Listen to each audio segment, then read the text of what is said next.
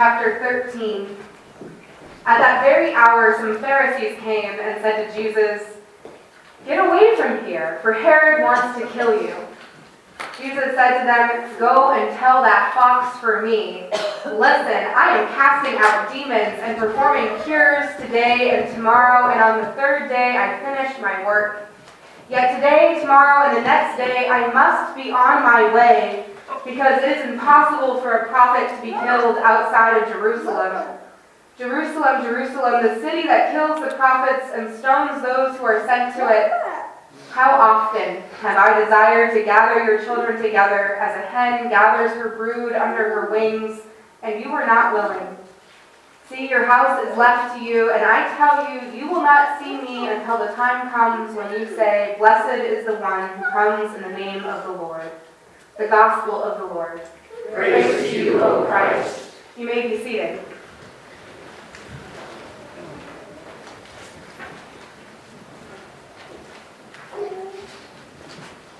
I remember the first time I walked into a mosque. I had spent the last month researching and preparing for an adult education course I was leading at my internship church called Knowing Our Neighbors. I was planning to spend 6 weeks going through an overview of history and present-day Christianity, Judaism, and Islam. Each of these three faith traditions can find a common ancestor in Abraham, formerly known as Abram. And as I worked on my prep, as I read books and watched videos, I realized that I was still missing a part of these stories. And so I reached out to those whose stories I was telling. I called the synagogue and set up a time to meet with the rabbi. Similarly, I had coffee with a Catholic priest I had met at an interfaith gathering. And I was invited to visit a mosque in North Vegas to meet with the imam.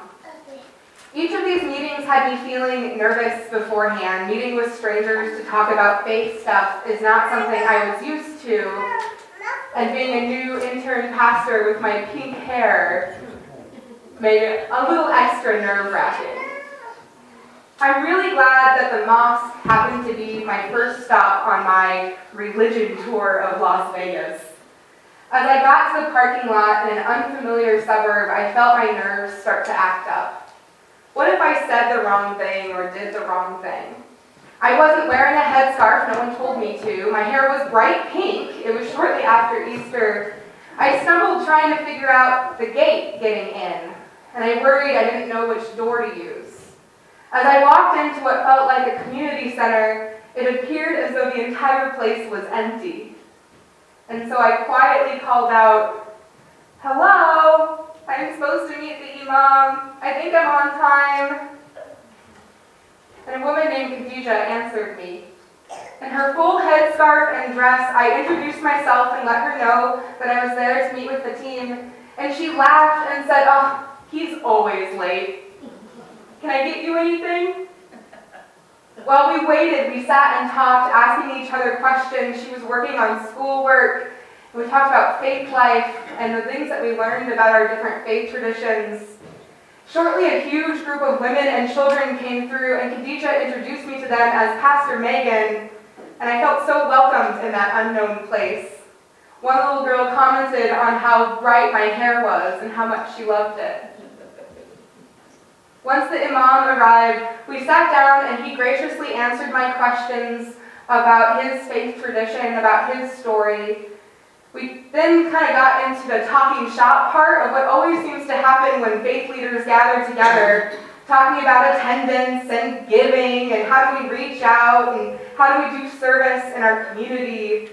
We talked about Jesus, we talked about Abraham, we talked about God and faith and trying to live out our faith in the world today.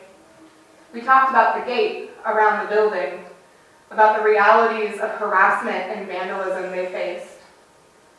When I first heard the news on Friday that a terrorist took the lives of 50 people gathered for prayer and injured another 50 in 2 mosques in New Zealand, my heart broke.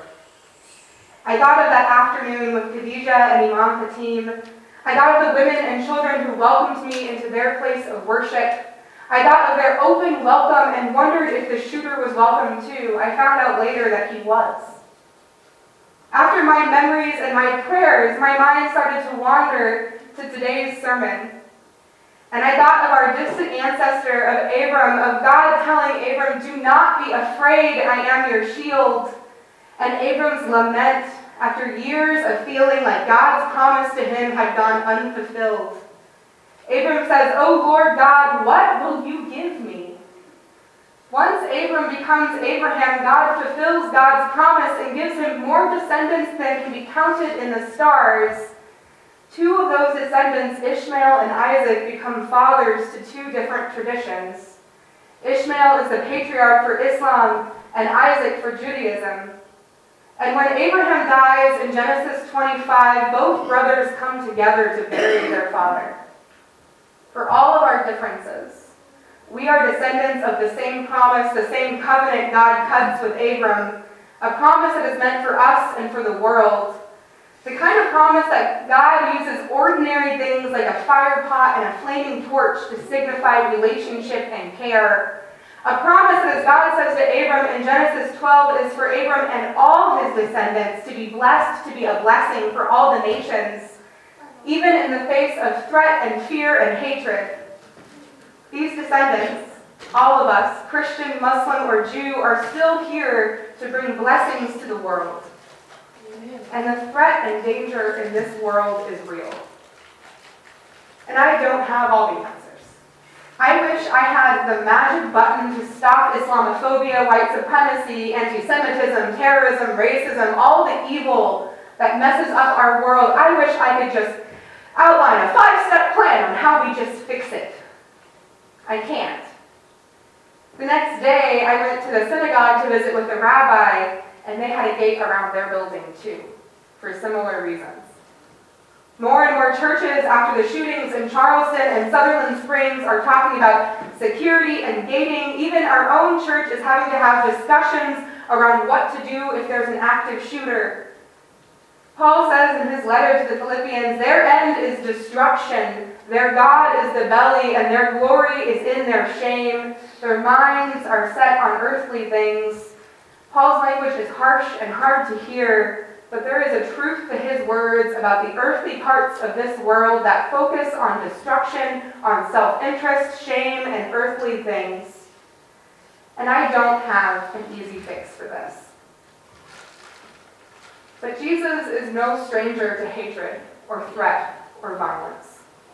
In our reading today, when faced with fear, when faced with hatred and even the threat of death, Jesus doesn't build a gate. Jesus knows that danger is on the horizon, that he would love nothing more than to gather all the children together under his wing like a mother hen.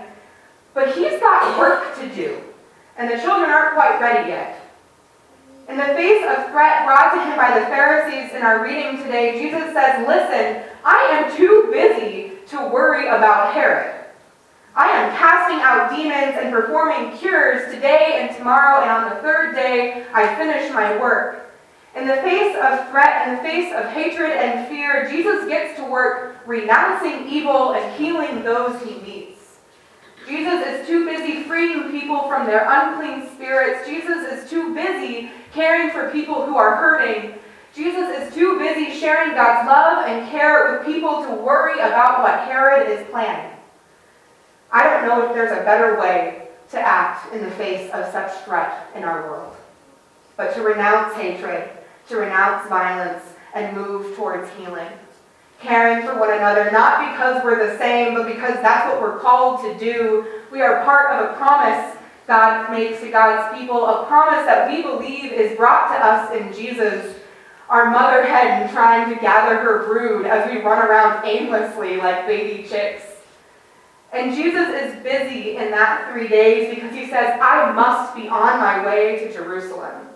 On his way to face the threat, the fear, the hatred. Jesus takes all of the evil, all of the sin, all of the violence and destruction this world can manage to the cross, cutting a new covenant, a new promise with the world.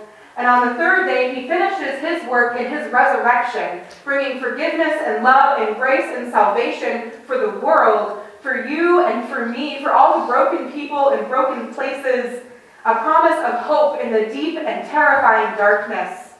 so that we can stand firm in the Lord, stand firm in the love of Christ for us, the promise of God for the world, so that we can stand firm, and in the face of threat, in the face of hatred, in the face of fear, we too can tell that fox, listen, we are too busy. We've got too much to do to let you have power over us. We too can cast out demons. We can renounce the demons of this world: Islamophobia, white supremacy, anti-Semitism, terrorism, racism, and anything else that blinds us to God's promise. None of it has a place here. Amen. We too can perform cures today and tomorrow. We too, as baby chicks gathered under Jesus' wing, can provide healing and care and compassion for those who have been hurt. We too can share love and grace with those we meet, knowing that they are God's children too, part of this promise. Gates, security, fear, and worry are real symptoms of the violence and destruction of this world. And for some, security and safety are necessary and real parts of survival for their faith communities. But if the conversation ends there, we're missing it. Whatever language, whatever words, whatever conversations happen now, they shouldn't end with our nervousness or our fear. They should help us to move forward, to respond as Jesus does, not only for ourselves, but for those in need around us. For us to recognize God's presence in the deep, terrifying darkness, facing whatever threat may come our way or towards our neighbors, so that together we can find hope and hear God's words to Abram. Do not be afraid. Do not be afraid. Amen.